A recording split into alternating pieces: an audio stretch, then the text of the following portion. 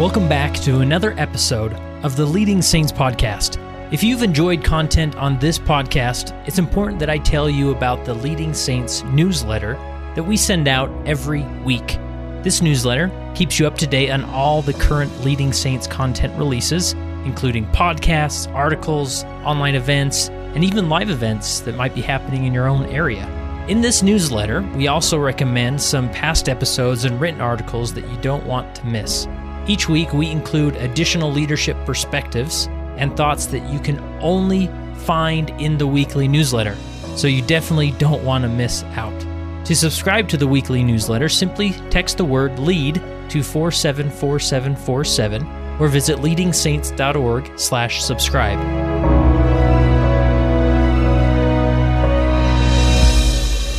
I'm Rob Hillman. I live in Iowa City, Iowa, originally from Eastern Idaho. And one thing I've appreciated about Leading Saints is the feeling that being a leader, being able to have a connection with the Savior is something that we do by being active and sort of anxiously engaged in the gospel. And I sort of feel that as I listen to the podcast, listen to the interviews, and I feel a genuine sense that, you know, we're all needed at the church through kind of the approach that Kurt takes to Leading Saints. So I really appreciate the work he does. Leading Saints is a nonprofit organization dedicated to helping Latter-day Saints be better prepared to lead. And we do that through various ways, including this very podcast that you're listening to. I hope you subscribe. Maybe leave us a review while you're at it. And I think you'll enjoy the content you find on this podcast. And then jump on over to leadingsaints.org and you'll find thousands of articles dedicated to leadership context as it relates to being a Latter-day Saint. We have virtual summits that we've done. Check us out on social media, and also a weekly newsletter that goes out that has unique content you won't find anywhere else. So jump into the Leading Saints world. We're glad to have you. It came as a result of the position of leadership which was imposed upon us by the God of heaven, who brought forth a restoration of the gospel of Jesus Christ. When the declaration was made concerning the only true and living church upon the face of the earth, we were immediately put in a position of loneliness. The loneliness of leadership, from which we cannot shrink nor run away, and to which we must face up with boldness and courage and ability. I'm here with Mike Hotelling. How are you, Mike? I'm great. I'm glad and terrified to be here. Now, set the scene here. Like, this is an atypical setting for the podcast I usually record. Where are we at, and what are we doing here? We are just outside of Wanship, Utah, at Big Canyon Ranch at a men's Warrior Heart Boot Camp retreat. And this is the most beautiful place in the world. And we're surrounded by 12 of the most beautiful men in the world. That's right. We have a live studio audience. Everybody make noise and say hi. Right. Wow, that sounded like almost 24, man. You know, that was good. So yeah, we've promoted these boot camps on the podcast, and many men are here because of some of those podcasts, the promotions we've done. And yeah, what would you say, Mike? You're currently serving as a bishop, Latter-day Saint. Here you are. Why should people check this out? I wish I could bring my entire YSA ward here, male to the boot camps and females to the heart of a woman. Yeah, this is the real deal. It doesn't substitute for anything that we already believe in the church. It doesn't conflict with anything. It helped me, and helps us to see another side of God that maybe we didn't learn growing up, and maybe we weren't taught exactly this way in the church. Yeah, there's beauty in sort of stepping back and maybe taking a different perspective, right? That's right. I speak Spanish, and there's nothing wrong with being bilingual spiritually as well. And so being able to see God in this way, it's a beautiful thing. Yeah, for sure. It's helpful. So if people are listening, want to check it out, I've done a few episodes on it. The one that comes to mind is if you search on leadingsaints.org for title is Elders Quorum Working? And we interview Steve Shields, James, a lot of the presenters here and people who are involved, and then give you a better idea. And some of the boot camp heroes. That's right. And then go to awarriorheart.com to get all the details, and hopefully we'll see him at a future one. Don't delay. Next one I think is in November 2021. Don't miss the opportunity. That's right. That's right. Well, I wanted, while you're up here, you live in Georgia. You're not originally from there, but you live in Georgia. Yeah, we've been in Georgia a little over 30 years, just south of Atlanta. Mm-hmm. I was born in Utah, raised in Seattle, Washington, and my wife and I, after we married, lived 5 years in Seattle, and then we've been in Atlanta for over 30 years, raised our family there. Nice. And you're currently serving as YSA bishop. Yeah, right? Bishop. Tell us about the area, like that sort of thing. Yeah, we do not have a college or university that brings kids to us. Rather, we're like a local ward that we serve two family stakes. And so our kids come, we have more in the summer than we do in the wintertime. And we'll have 70 or 80 kids attend every Sunday in the summertime. And it drops off a little in the fall as they're going off back to school. And then it picks back up in the summer. That's cool. So it's a beautiful area. It's super green. Georgia's a very, very pretty state. So you cover two stakes, but you're under the direction of one of those stake presidents, right? Correct. You want me to name names of the stakes? Does it matter? Oh, whatever. Okay, whatever. Yeah. Well, I'm the Fayetteville, Georgia YSA ward. We're in the Fayetteville, Georgia stake, but we cover also most of the Newnan, Georgia stake, which was just created less than a year ago. Yeah. So we've gotten to know each other, just the various boot camps we've been at together, and I've learned a little bit about your story, not completely, but we got to drive up here, and I heard you reached out to me the last few weeks or whatnot and shared with me that you'd recently been called as a bishop, and I know you have an interesting past, maybe I don't know if I would say it atypical or different, but we're all on a journey of redemption and sinning and turning towards Christ, but sometimes we stigmatize some of those paths. Sometimes we think, yeah, Christ, he heals all and forgiveness is real, but maybe certain people shouldn't end up in high profile, influential callings. But I really want to tear that stigma down because I've met so many people who I thought, even people who've lost their membership or their membership been removed and they've come back, and I think, man, nobody better would be a bishop than, I could list the names of men like that. And a lot of times that's not an option, or it isn't. We don't let it be an option. So let's go back to the beginning of your story. Where does it begin? What was the moment? Well, I would remind the listeners that you should never trust a skinny cook, and so I would never trust a too holy bishop. That's what I'll say. None of what I say is about blame. I'm going to talk about my parents a little bit and how that created some wounds in me growing up, and what that did to me and how I reacted. And they're still alive. And this is not to blame them. They were good people that did the best they could, but it wasn't enough.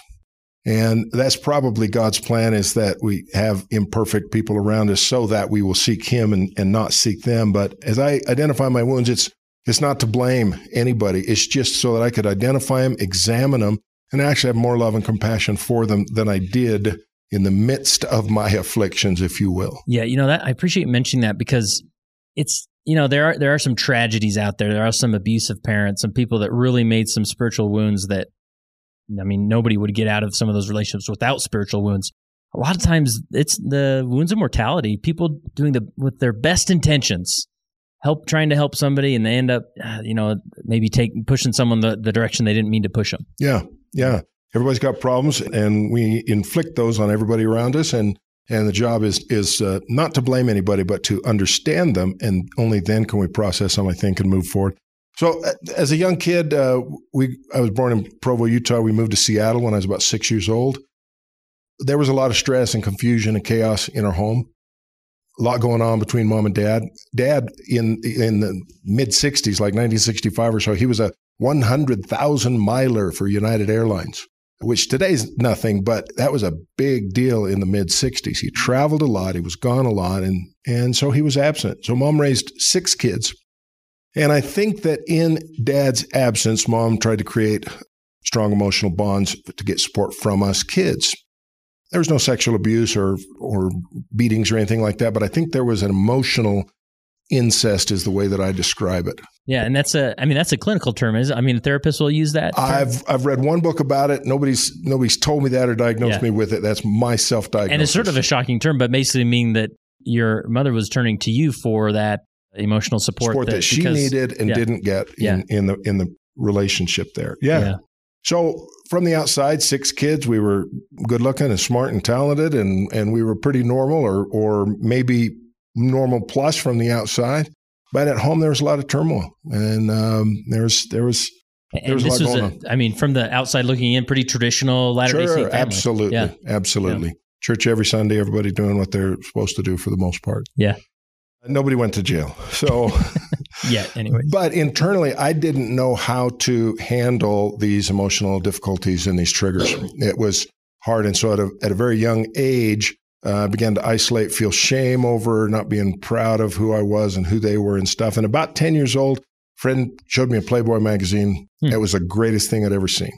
For me, it was like snorting cocaine. Instantly, I was hooked. I knew that I'd do whatever it took for as long as it took me to continue to get that feeling. I know that not everybody that drinks becomes an alcoholic, and not everybody that looks at porn becomes a porn addict. But for me, it was instant. I'm 10 years old. I'm a Cub Scout, you know? Yeah. And I have no idea what's happening to me. Yeah. So I used to visit a friend, and we'd ride through the woods, and under a log was hidden a Tide box. And I discovered there was a stash of Playboy magazines. You didn't know whose it was? It was just there? Yeah, it was just there. Oh, wow. He found it, showed me, and so I'd visit the Tide box often. And my shame got deeper and deeper, and it increased. And then doing the addiction became a way to escape the shame. So I don't know, which comes first, the chicken or the egg? Is it shame or the addiction? But boy, they cohabitate, and they really promote each other. And talk me through that initial shame, like, because you were hearing messages at church like you shouldn't look at these things, but you were drawn to it. Like, it wasn't that. Oh, absolutely. Yeah. It was forbidden. It was the wrong thing to do. I was confused because I had friends, and I used to babysit for some leaders, and I would see Playboy magazines in their home, and I was confused about some of this, but I knew that it was wrong, that I wasn't supposed to be doing it. Yeah. Yeah, and it's more of the that you knew it was wrong, but you wanted it so bad. Absolutely. Right? Oh, and that's where the shame just flourishes. I was out of control. But again, I started at 10 years old. I didn't know what to do. I could not regulate my emotions or my desires at that point. Yeah. Wow. So that continued, and I remember about 14 years old, I was reading a TV guide. You remember those? Yeah. I remember I'm born in 1958, so it's early 70s. I'm about 14. I'm reading a TV guide about some rock star, and he's describing his heroin addiction, the addiction cycle, the guilt, the craving, and the acting out. And I realized by reading his heroin story, I am addicted to pornography. And that word had never been put to me. And I should say, so now I'm 14. My being ordained a deacon was delayed to give me time to repent. I was open with my bishops. Being ordained a teacher, a priest, even an elder was delayed in order to give me. Was it hard for you the first time to open up and share that with your bishop, or did you share it with your parents? Or I didn't talk about. I got caught by my parents a time or two over the years, but I didn't share it with them. No, but I was pretty open with my bishop. I wanted help, and I didn't know what the source was. And of course, good bishops, all they could say at the time was, oh, just stop doing that, and then your depression will go away. Oh, just stop doing that, and you'll feel better about yourself. Oh, just stop doing that. Like, as if the porn was the source. Exactly. The porn was the source. Like, that was the problem. And of course, that's one of the things I've come to learn is porn's not the issue. Porn's the symptom. It may stimulate that addiction cycle to keep going. Right. But so I thought, well, Bishop, I never thought of not doing that anymore, Every day. Right? Gee, what a good idea. That's a novel idea. Yeah. So, and this is back in the early 60s? Yeah. So we're late 60s, early 70s. Yeah, I mean, I bet most bishops there's nothing, no perspective. I mean, people weren't openly talking about this there's no discussion. The idea of, quote, addiction, it was just weakness. It was just bad habits. It was just, compulsive behavior maybe, but there was no real discussion of addiction in conference or in church meetings or anything like that. And again, going back to the best intentions, your bishop said those things. Good people, great people, and I love them. And they give the best guidance they had, but it wasn't good enough. Yeah. So even my mission. So you get up to your mission. Everything gets pushed back. Everything's being delayed. Even my mission call, I screwed up again shortly after I had my mission call and before I was supposed to report. Went to talk to the bishop. He called the stake president. They called Salt Lake. Well, if he can just hang on until he reports to the MTC, we'll still let him go. And so I go on my mission. And where'd you go? Argentina. Okay. Córdoba, Argentina. Hermosa tierra Argentina, viví yo en tu suelo. Best mission in the world. Awesome. Had a great mission president, great companions. and stayed clean for most of my mission, probably 20 months. Yeah. And then in the end, failed on my mission. And for me, when you say stay clean, what do you mean with pornography or masturbation? I didn't seek pornography. I didn't masturbate. Yeah. And so but then having that occur again at the end of my mission, then that made my entire mission a failure for me. Increased the shame, increased the. Man, you just hear the adversary's message in that, right? Like the rest of the 20 months, flush it down the toilet, right? Doesn't count. Yeah. That's how powerful shame is. Oh, yeah, absolutely. None of that counted. And part of that's, our LDS culture and our misunderstanding of, all the sins return if we go back to our, that's not what that means. But I didn't know that at the time. Yeah. So I came home. I remember even telling the mission I came home on time, but I remember telling the mission president, I'm not even going to ask you for a temple recommend. And I told him what I'd done. And he said, well, that's up to you. And, so I come home. My shame's deeper than ever, and you can't even keep it together when you're a missionary, right? Like that's the shame. Right, you must really be a bad person. And see, that's the message I'm getting all through these first 20, 21 years of my life is that everybody else is normal. I'm the only one that's suffering these things. If the classic, if you knew who I was, you couldn't love me. I'm a terrible person. I must be like the Jews that spat on Christ. I'm the whited sepulchre with the bones inside and the rotting flesh. I stink. I'm horrible. And nobody else is like this. And if they knew who I was, they couldn't love me. Yeah. And I discovered I didn't love myself. I figured I must hate the Savior. I figured he must hate me. Why else would I do this if I wasn't one of those that would have, mocked him and stuff? Because I felt like I was mocking him. Right. Yeah. I shouldn't do this, and I know I shouldn't, but I still return to it. It's like I'm slapping him in the face, right? Right. It's kind of like Mark Twain said, it's easy to quit smoking. I've done it hundreds of times. Right. So I had quit pornography hundreds of times. I swore it'd be the last. I even had a well-meaning home teacher say, have you ever asked the Lord that if you ever did it again, that he would take your life? Oh, wow. Okay, that was unhelpful. But again, best intentions somewhere. Right. I guess. No, absolutely. And again, I never tried or wanted to commit suicide, but there were many times when I did wish I was dead. I just wish I didn't have to deal with it. Yeah. Couldn't do it. So I had bishops tell me, hey, no problem. Once you get married, you can have real sex, then pornography won't be an attraction. And then later after marriage, I had a stake president trying to work with us saying that, well, if you had sex every day with Andrea, your wife, that would solve it, right? Again, best intentions, but no clue about what's going on. Yeah. So we got engaged, and then my problems surfaced again. I'd gone months and months without, and then my problems surfaced again because it was never solved. Yeah, right. And did you discuss it with your wife before you got married? Well, we delayed our marriage. So more delays. More delays. Life's on hold. So I called. I was scheduled to go visit her at Thanksgiving. We were supposed to get married in December. I was living out west. She was in North Carolina. And I called on the phone, cancel. This is pre-cell phone, so I couldn't text her the cancellation of our wedding. So I called her and said, hey, it's just not going to work. I'll talk to you when I get there. And again, more shame, more embarrassment. And so when I got to her over Thanksgiving, then we sat and talked, and I told her everything. Told her everything that I knew about it. She and I agreed with the bishop that once we got married, it wouldn't be a problem, right? Yeah. Because why would you want pornography if you had real sex? And we had no idea. But so we reset a date and delayed a couple of months and got married at the end of February. And life was going to be good. I was going to be normal then. Mm-hmm. You're free. I was free. It was over. I came to see my life. And then, of course, that wasn't true because pornography has nothing to do with sex. Non-addicts won't understand that. But the best analogy I've come up with over the years is that porn has no more to do with sex than alcoholism has to do with thirst. An alcoholic does not drink because he's thirsty.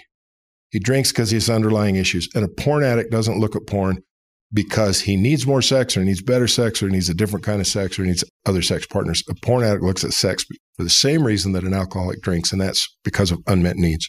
I had a counselor tell me 20 years ago, before I was ready to hear it, that he only knew of two ways, and this illustrates that point. He only knew of two ways to get rid of an addiction. And one was to trade it for another addiction. He said, we see that a lot. I don't recommend it. But the other way was to honestly work a 12-step program. And it was through that and that kind of that analogy that, and it's true, different addictions have different consequences. Mm-hmm. Addictions are the same, whether it's cutting, porn, anger, gambling, hair pulling, having to be right, porn. It doesn't matter. Alcohol, drugs. It doesn't matter what the addiction is. The root cause and the root solution is the same, even though consequences are different sometimes. Mm-hmm. Yeah. Wow. So how soon after your marriage did you realize maybe you had some slip-ups or whatever? Did you think, oh, wow, this didn't go away? I don't remember exactly, but it would have only been a couple of months. Yeah. And terrible shame, of course, associated with that. I confessed multiple times to my wife through the years. She also caught me a couple of times through the years. I've, left a magazine around or something stupid like mm-hmm. that. And she says, I think you wanted to get caught. And maybe I did, but I still wasn't ready to be healed. I didn't understand the difference between sobriety and recovery. I thought that, sobriety, just not doing it, is what I was after.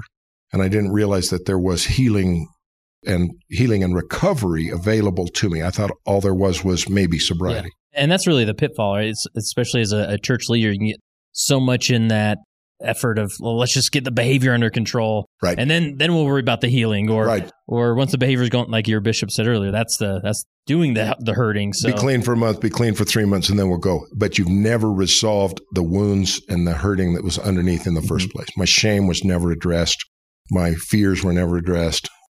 All these years, I'm 62 now, and I'm still just a little boy that wants to be loved. Yeah. I wanted some control. I wanted some love. I wanted to be accepted. And porn, any addiction, gives you a certain amount of control, a certain amount, if I'm depressed, I can elevate my mood. If I'm too high in a mood, I can suppress my mood. Addiction does that for you. We do addictions because for a very short period of time they work. And you don't have to look at the wounding that's happened in your life, the spiritual wounding or the hurt. Right. When you can just control that and numb out, right? Whether that numbing means bringing you up or whether numbing means bringing you down. Right. And every time you do it, of course, then you're creating new wounds for yourself. And you're creating new guilt and new shame, and it just keeps kind of going. So in this, you mentioned before you recorded the 38-year journey. Just sort of this cycle, whether sometimes it was a really short cycle, maybe other times it was a longer cycle, but nonetheless, the cycle was happening for those 30 years. It was always there. Yeah, it was always there. If you'd offered me $1,000 to abstain for X period of time, I probably would have failed the day before or whatever, because deadlines, pressures, those are all artificial things. They have nothing to do with healing and recovery. They only have to do with artificial sobriety. Mm-hmm. And not doing it is not the same as being healed and being in recovery. So at what point did you, and I don't know if this is the next sort of step in your recovery, but when did you turn to the 12 steps? Because I don't know, at that time, did the church have their formal 12-step program? They had just started it about 15, 16 years ago from now. I kind of hit a rock bottom. I was in a community play, and I had to kiss this girl on stage, and I started kissing her off stage, trying to figure out what would be the next step. How do I pursue that? Yeah. And then about the same time, 3:00 in the morning, one morning, my wife came down to the basement. We had a 2-story house plus a basement, and she made her way down to the basement about 3 a.m. and caught me on the computer looking at porn. And she said, if I had a baseball bat right now, you'd be dead. And she made me call my stake president the next morning. We were pretty good friends with him. He was an ex-Marine colonel. And my priesthood leader said... There's a fun guy to call, right? Yeah. He said, damn you, Mike Hotailing. You're going to ruin a perfectly good family. I'm too mad to talk to you right now. Click. So that was the love I got from my first priesthood call. And then that was a Saturday. And then the next day, Sunday, I went and talked to my bishop. And So at this point, what makes this rock bottom? Because your wife had caught you before, right? Yes. Yeah, not in the act, but okay. But she had, yes, but she'd seen evidence of it before. And I had confessed over time to her before. What made it rock bottom is I realized that she said that God woke her up and said, go check on Mike. That seemed terribly unfair to me. It sounds ridiculous to say it that way. But if God's on her side, how am I ever going to be able to keep doing this? Because the whole point is isolation and secrecy. And, they say in AA that you're only as sick as your secrets. And obviously I would act out for a time and confess to her and a bishop, and act out for a time and confess to her and a bishop, and that kind of thing. So, but what made this different was I realized in the bottom of my very soul that I couldn't hide anymore. That if God's going to wake her up at 3:00 in the morning, then maybe next time he'll wake her up at 4:00 in the morning or 2:00 in the morning. The gig was up. The gig's over, and there's no hiding anymore. And when you say rock bottom, was it just then it was it like, well, then how will I numb out from these feelings? Or, there's a lot of panic about that. Okay, now what do I do? That was how I coped. Now how do I cope? What do I do? And I was also frightened that I'd come so close to an affair, and I was trying to figure out, how does that work? I don't even know how to start all that, Yeah. But I guess I had started it. But. And at this time, when you say, how do I cope? I mean, were you aware of some of these, this trauma and spiritual wounding or that you've had, or like? Not really. You didn't know what you were coping from? No, I just figured that I was evil and bad, and I didn't. I couldn't identify it. But you just knew, like, I just need this. I don't exactly know why. Right. But I've tried life not going to this, and it doesn't work for some reason, right? And for a short period of time, I can stay away from it, but I have to have it back. So the gig's up. That that's not going to be an option anymore. It's going to be a lot more difficult. And so then you're thinking, I don't know why I need it, but I need it. Now I don't know how I'm going to get it. And how am I going to get it? Well, when I go and talk to the bishop, he immediately releases me. I was the gospel doctrine teacher of our ward, and I was a good teacher. I was a great teacher. And see, here's the funny part. I knew the whole time, I knew the gospel was true. And I knew that the church was the vehicle for bringing the gospel to people with ordinances and covenants and correct teachings. But I had come to believe that the gospel was true for you and you and you and you and you. And there's like this big umbrella, I like to say it, where everybody that's protected by the atonement is sitting under the umbrella. But I'm way over there and I'm so far away, I can't even see the umbrella anymore. So I hope that it would work for my wife. I hope that it would work for my kids. I loved them dearly. I knew it was right. I knew it was true, but I couldn't do anything about it. I couldn't live it. I'd tried. I'd failed. I'd spat on the Savior too many times. And so I couldn't do it. Yeah. So, man, so there we are at rock bottom. It's like, how long does this last? I mean, when did hope even begin to sparkle? That day, the bishop said, there's a new thing in our stake. Would you do one thing for me? And I said, I'll try something for you, but not for me. But I can't do it. I don't care anymore. I mean, I care, but I can't do anything about it. I don't care. And he said, well, they've started a 12-step program. It's based on the steps of AA. It's called ARP. They meet Saturday over in the Noonan building at 9:00. Would you please just attend one meeting? And what year was this roughly? 15 years ago, 15 years ago. Okay. So do the math. I went to a public school. Yeah. Okay. So about 2006 or 7. Okay. And brand new ARP in our stake. So I agreed to go. But again, I said, I have no hope. I have no reason to believe it's going to work, but I'll do it for you. So I show up Saturday morning, 10 to 9. Nobody comes, not even the group leader. Like you were at the church building by yourself? I'm at the church building. I'm sitting in the park lot and I'm waiting. That's hopeful. That's great. I'm going, well, dang, okay. I guess it's not really a thing. But I'd agreed with him that I would go to one. So the next Saturday I went back, 9:00 in the morning. It was just me and the group leader. And I don't even remember what step we were on. As I recall, it was 8 or 9, one of the more difficult steps maybe, but it didn't matter. I felt I'd lived in darkness so long and without hope for so long that the feeling, the best way I can describe it, is though a spider were on the ceiling above me and he was just dropping a tiny, tiny, tiny web of hope. And it just came down and it touched my leg. Huh. And so this tiniest connection to hope, I hadn't felt that in decades. And you knew it couldn't lift you, but it was hope still. It was beginning. It was hope and it touched me. And so my heart was stirred. I knew there was something there. And so I began to take seriously ARP, take seriously the 12 steps, and do as that counselor had recommended so many years ago. Only 2 ways to get rid of an addiction, either swap it for another or honestly work a 12-step program. So I began to work the program.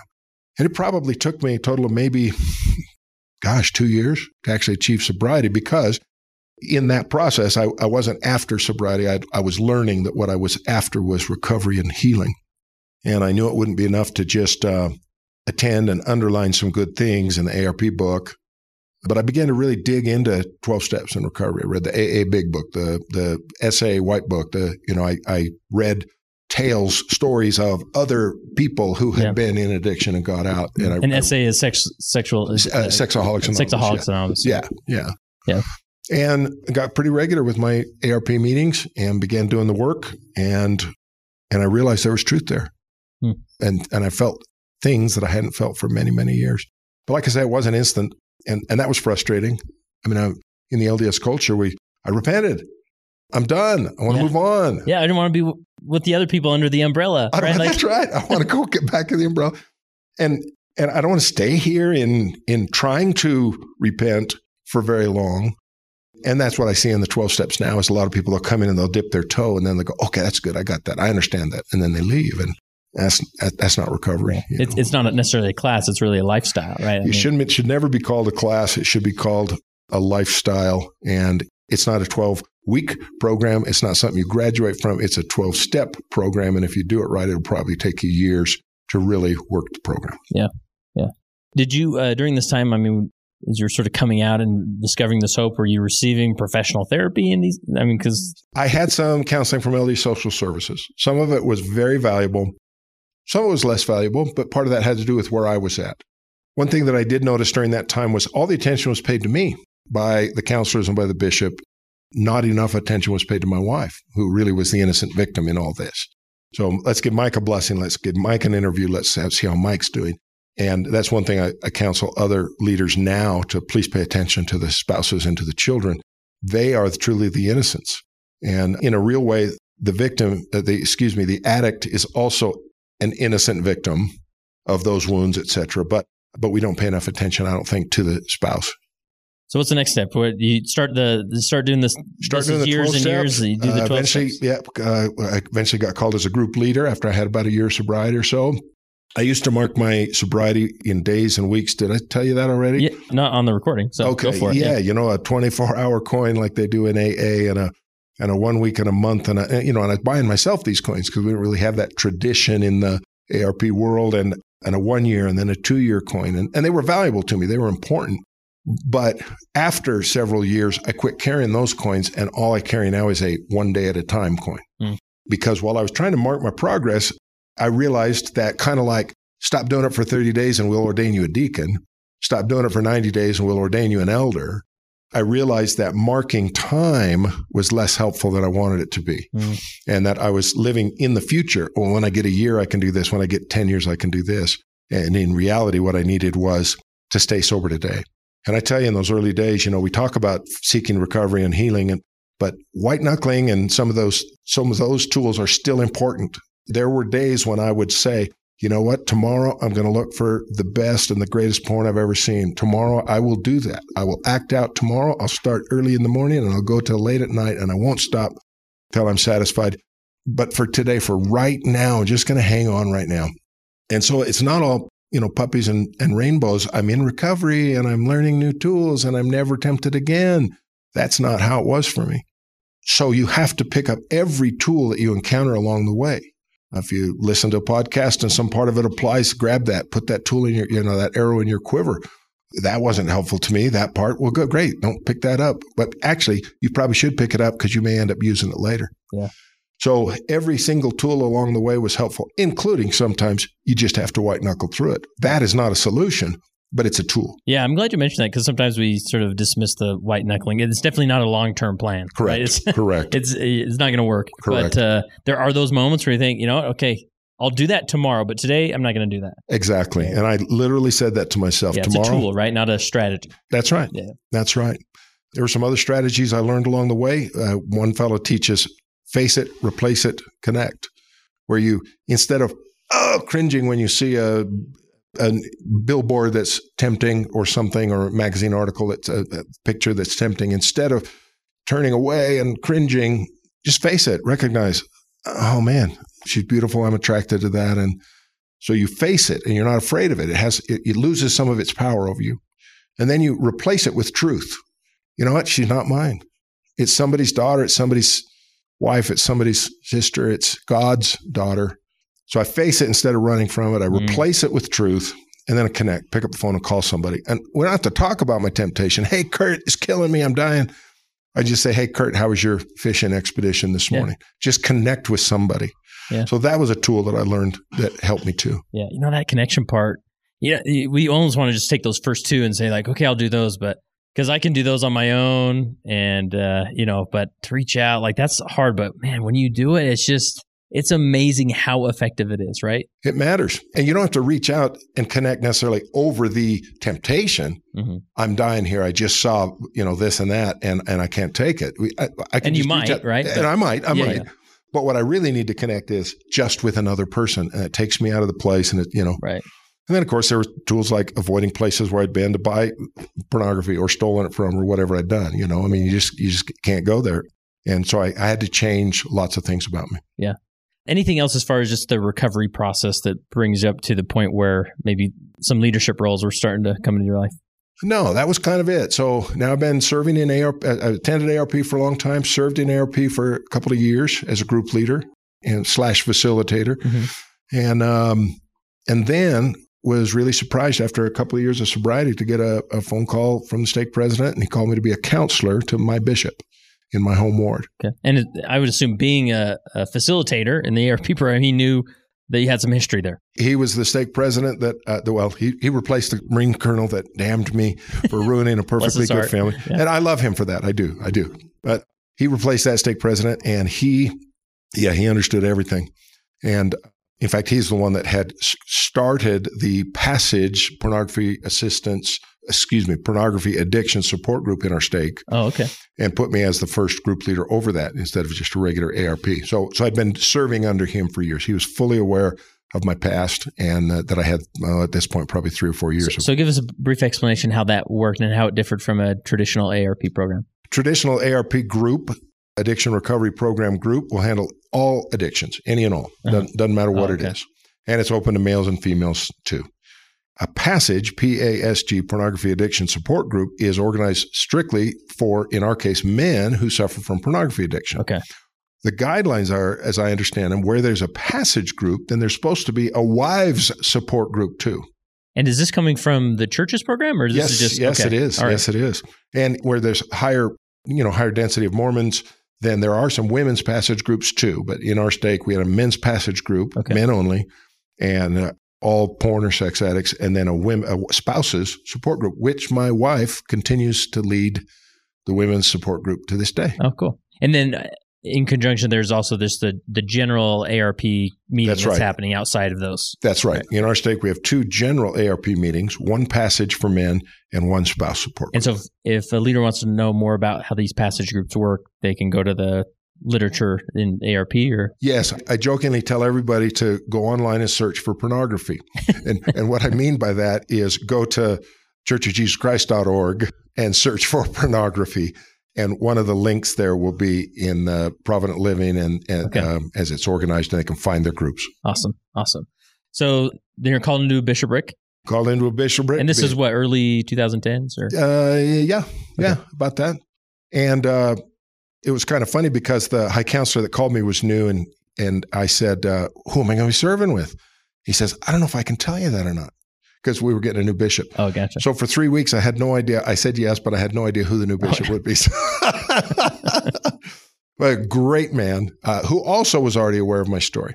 By this time, Andrea and I were starting to talk and be a little more public. We'd been in ARP, Passage, and the spouse group. Like, were you speaking in church? We were starting to in Sunday school, or starting to be asked to speak in like what was then the 3rd hour meetings, 5th Sunday meetings. Gave a couple of firesides. I did some youth only things, all at the invitation of the bishops or stake president. And so we were beginning to be pretty open about our story.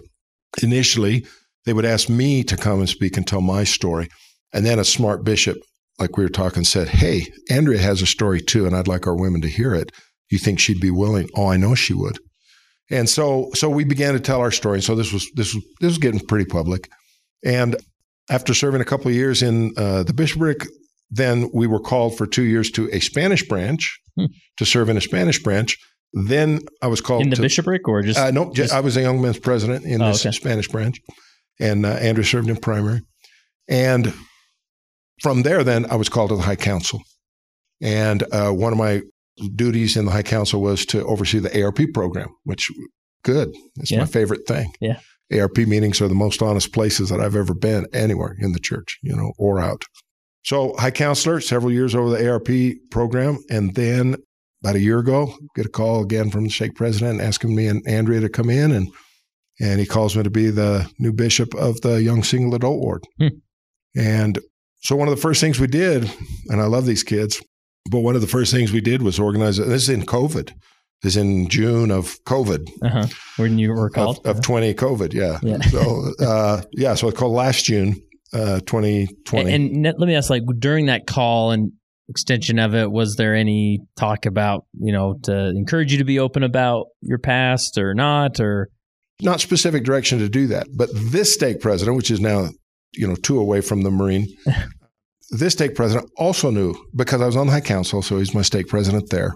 And he had facilitated training for me to come and talk to the bishops, for my wife to come and talk to the bishops, and encouraged me to go to the wards. So nothing explicit about the whole reason I'm calling you is because I want you to share your story with the kids in the YSA ward. But he knew that would happen. And he's super, super supportive, very loving, and he gets it. He gets addiction, he gets ARP, and all three of them did, really. Yeah. So starting that, how do you begin to create a dialogue around that? Or, is it Fifth Sunday type of lesson? Or? We, just a few days after I was called, then we set a fireside. I wanted to still catch these summer kids before they went off to school.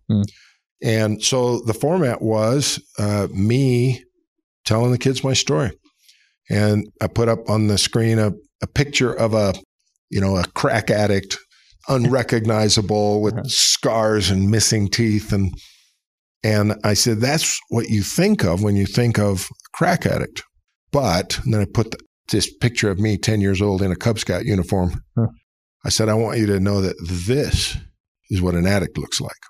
And so I told my story. Just like you've told it almost word for word, like I've told it to you. This is where I, like they say in AA, what was it like? What happened? What's it like now? And over the years, I would say I've attended many AA and NA meetings. Also, I heartily endorse them. They are wonderful. And AA, Alcoholics Anonymous, and Narcotics Anonymous. And so you tend them as sort of finding strength. You usually have a friend there. Yeah, usually have a friend going there. I'm not like a regular attender, and drugs and alcohol, thank heavens, have not been my issue. But they are for many people and for several friends. And so I've attended with them. That's what I'm talking about, the consequences, right? The addiction's the same. The core problem is the same. And the resolution, the healing is the same. But had I chosen a different addiction, I could be dead now. The path, I don't know what would have happened. So you do this fireside, and what's the response to it? They loved it. They loved getting to know their bishop better. They loved having a bishop they could trust. And what do you mean by that trust? Well, when I listen to General Conference, every once in a while somebody will come and talk about how he never heard his father speak an ill word to their mother, or they never was a raised voice in their house. And I'm going, I don't even know what you're talking about. You just don't relate to it. You're untouchable. You're unrelatable to me. And my whole point of telling the kids my story, and they say it's okay to call them my kids, because some of them could be my grandkids age-wise. But so no disrespect to my young single adults, but my kids. So by telling them my story, it wasn't to call attention to myself or say, hey, I was so bad and now I'm so good. It has nothing to do with that. It has to do with, I'm not afraid of you. I'm not afraid of where you've been. I'm not afraid of what you've done. I love you. More important than that, God loves you. And then I've worked really hard to teach him what I would call sort of this boot camp message about how God's love is, we create false gods, a God who judges me and checklists me and punishes me and is just waiting for me to do something wrong. And it's by grace we're saved after all we can do. I believe Stephen Robinson's explanation of what that means, after all we can do. So the atonement, God's love, is not a reward for doing something good. It's not the cherry on top of the sundae, as Robinson says. It's everything. It's everything. He's not waiting for me to meet him halfway. He's not waiting for me to do my part. His love is there. And what changes isn't his love for me, as we know, but my ability to respond to his love, my ability to accept his love. What advice would you give to a new bishop who maybe doesn't have that history, but he wants to gain the same level of trust that maybe you've been able to gain? How would you coach them through creating that same dynamic? I would hope that their ward or stake has an ARP group. I would invite them to attend. I would invite, when you go to an ARP group and you go, oh, there's 6 people here, you're going, oh, this is good. We've got the only 6 people in the entire stake that have a pornography problem all together. I'm glad everybody else is safe, Right. So that's not true. But as a bishop, they will have access to people with addictions. Take them to an ARP meeting. Attend an AA meeting with them. And when you go lose the tie, and just be curt. Don't be Bishop Frankham. Yeah. Just go and try to understand it. Like I did early in my recovery. I read 20 books about or by people who were addicted or about addictions. And you'll begin to understand and see the patterns. You don't have to live it to understand it, I don't think. But you do have to try. You do have to want to understand. Yeah. I think just like taking the steps of at least trying to engage in that dialogue, whether it's even if you mess up, it's like, right. All right, that didn't go well. I'm going to try again, and we'll regroup here and try again and invite maybe a speaker to come. Or have you ever had a friend with a parent or a spouse or something pass away? Yeah. And you say something stupid. Right. Oh, and then you go, I didn't say that right. Well, I'll never say anything ever again to somebody who has a loved one pass away. No, that's not the way you do it. You just keep trying and you keep showing them that you're present, that you're there, that you care, and that whatever it is, we can work through this. Yeah. Yeah, that's awesome. And then just the response, did you feel like your schedule filled up as a bishop? Or some. Yeah. Some. There's still some people out there that think that I'm not talking to them or about them or that God's help isn't available for them. Still a lot of fear around opening up and being honest. But yes. Yeah. I've had a great and I've had, again, it's not about me, but I've had a couple of people say, I'm glad you're my bishop. I'm glad you get this. I'm glad you've walked this path and recognized some of the stones along the way. And I'm glad you say that, it's not about me, because it would probably be really easy to make it about you because it's your story, but it's more of like articulating it in the frame of this is my interaction with the divine or with Christ, and this is what he did for me. And why don't you come to my office? He will do it for you. Exactly. This was my interaction. This is how he changed my heart. Yeah. This is how he helped me heal and recover. And through healing and recovery, I eventually achieved sobriety over 14 years now. Mm-hmm. But I don't carry a 14-year coin. Yeah.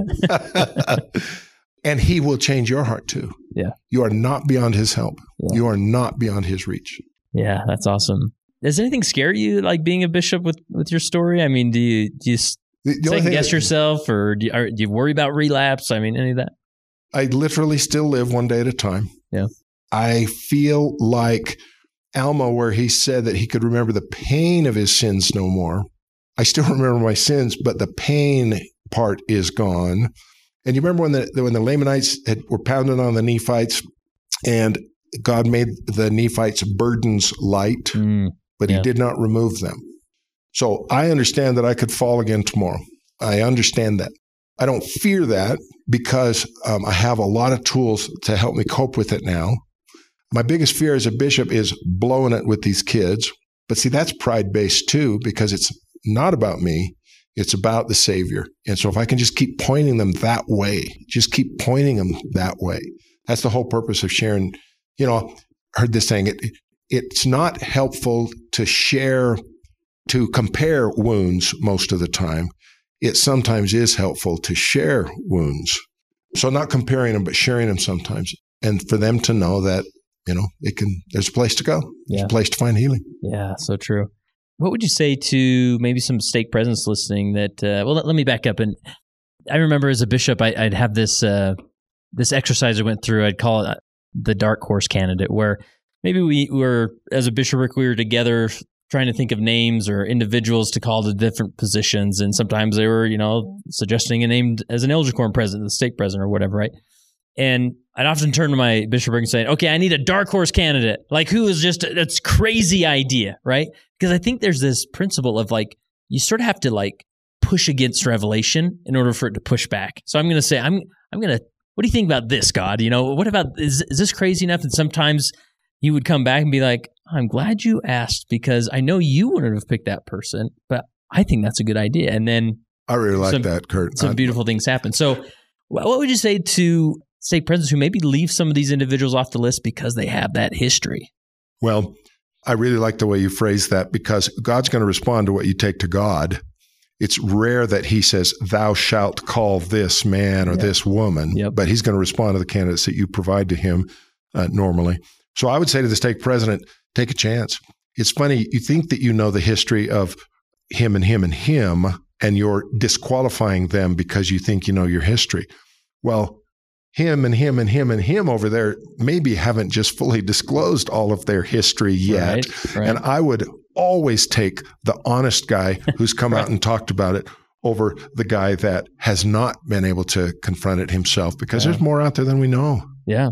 And that's what breaks my heart. I know that there are probably bishops out there, Relief Society presidents, individuals who are struggling with shame-filled, transgressions that they don't know what to do with. And so they sort of put on that pose or that facade as they just say, well, I'm just going to carry on and maybe I'm going to keep trying. Yeah. I'm going to keep trying. And that's not an evil intent. Right. It's just that we don't know another way to carry on. I told you about my quilt idea that I lived my life with all these beautiful squares to my quilt. But there was just this one inky, black, tarry, filthy square on my quilt. And as long as I kept it in the shadows, then I could live in this big, beautiful, bright, colored, wonderful quilt.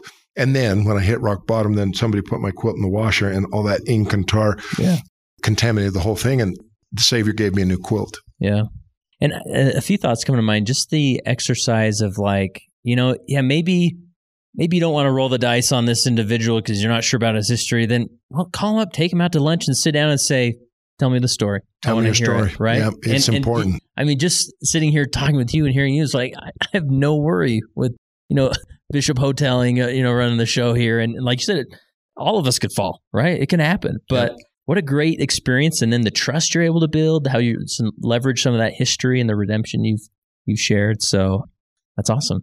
That's great. And just the idea of recognizing these individuals who may have a history, but have overcome it to some extent through the grace of Jesus Christ, like they're practiced in being open and saying, like, maybe they'll be more likely to call up the stake president and say, this week's a tough week. I have this history and I'm a little more vulnerable right now. Can I connect with you? Or I want I'm connecting with others, or things like that, right? Well, the thing about a porn addiction too is that we directly associate it with a sex addiction. So we assume if a person has looked at a Playboy, then he's also had affairs or something like that. Yeah. We go that way. Well, the person that cuts, are you going to keep them from holding a calling? The person that pulls their hair out, are you going to keep them from holding a calling? The person that has an anger issue that always has to be right, that gambles, is that completely disqualifying them from serving anywhere? Mm-hmm. And so porn addiction isn't about sex. There's lots of good people who have a lot to offer that are struggling and are overcoming. Yeah. Try them. All right, I'm turning to my studio audience. Any questions I've missed or things I should ask, or did we cover it? Do you still work the 12-step? I do. And I've been to 12-step meetings with some of my people. I don't attend weekly, but especially steps 10, 11, and 12, kind of the maintenance steps.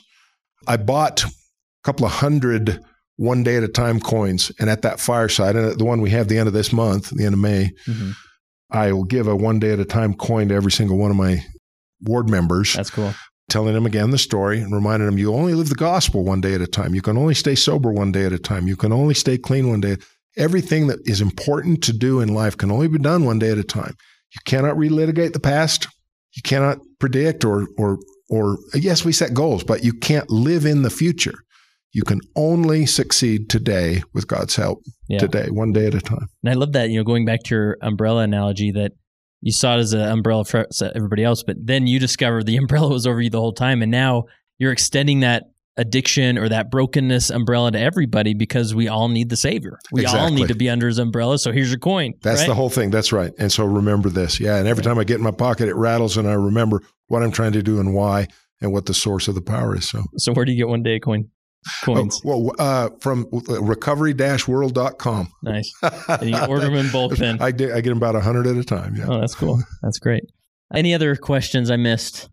Here, come up here and talk to the mic. You can tell who you are and where you're from, but you don't have to. Sean from Lehigh. Hi, Sean. Quick question. What would you say or advice would you give to friends, family, ward members of those who are in the circle of a recovering addict? Oh, that is a great question. And really the bottom line is to love them and to continue to point them towards the Savior. I realized as an addict that I was talking to my wife about somebody was bugging me, in my addiction.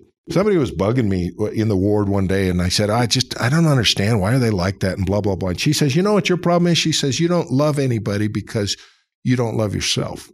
And I realized that was eventually, not immediately, but realized that was the key. And so as I began to allow God's love to come to me, this is the order it happened for me, then I was able to eventually feel love back for God.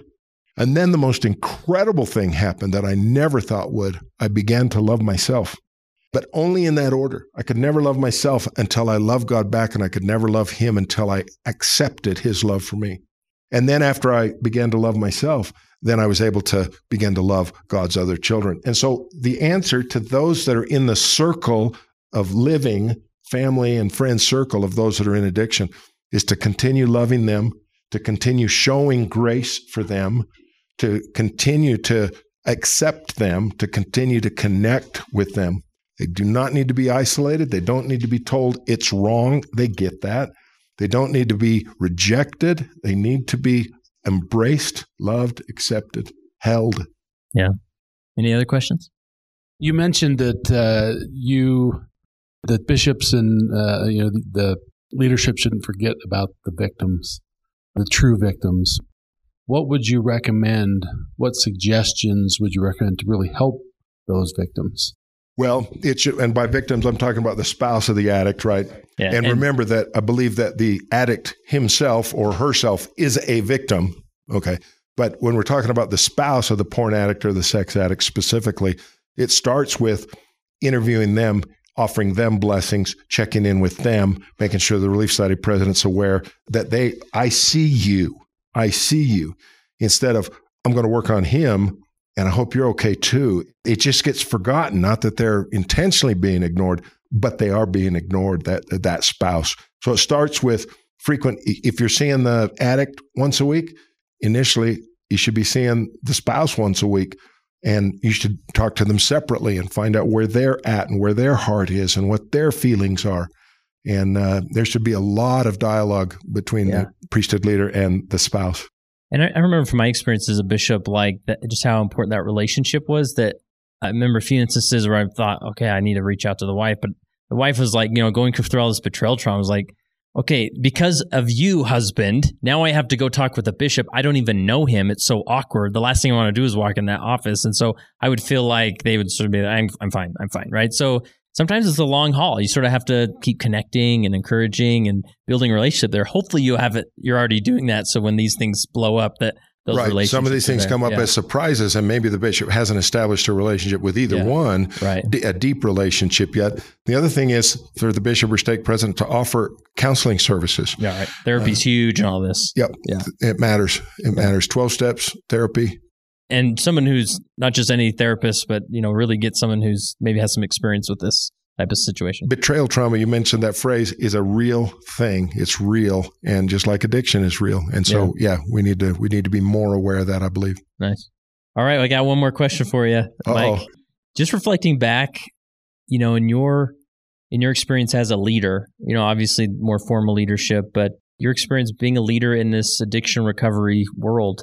How has being a leader helped you become a better follower of Jesus Christ? Oh, that's important, because as I've come to learn who he really is and not who I thought he and the Father were, Kurt, I'm not sure if that's the order. I'm not sure if being a leader helped me be a better follower. I think that learning to be a true follower of him is what has helped me to be. If I have any skills as a leader, I think that's what's helped me to be a good leader. Understanding who he is. Joseph Smith said we have to know the true nature of God in order to have faith in him. And most of my life, I didn't understand who God was. I had a false God placed up there, and that's who I thought I worshiped and who was going to punish me and who was after me.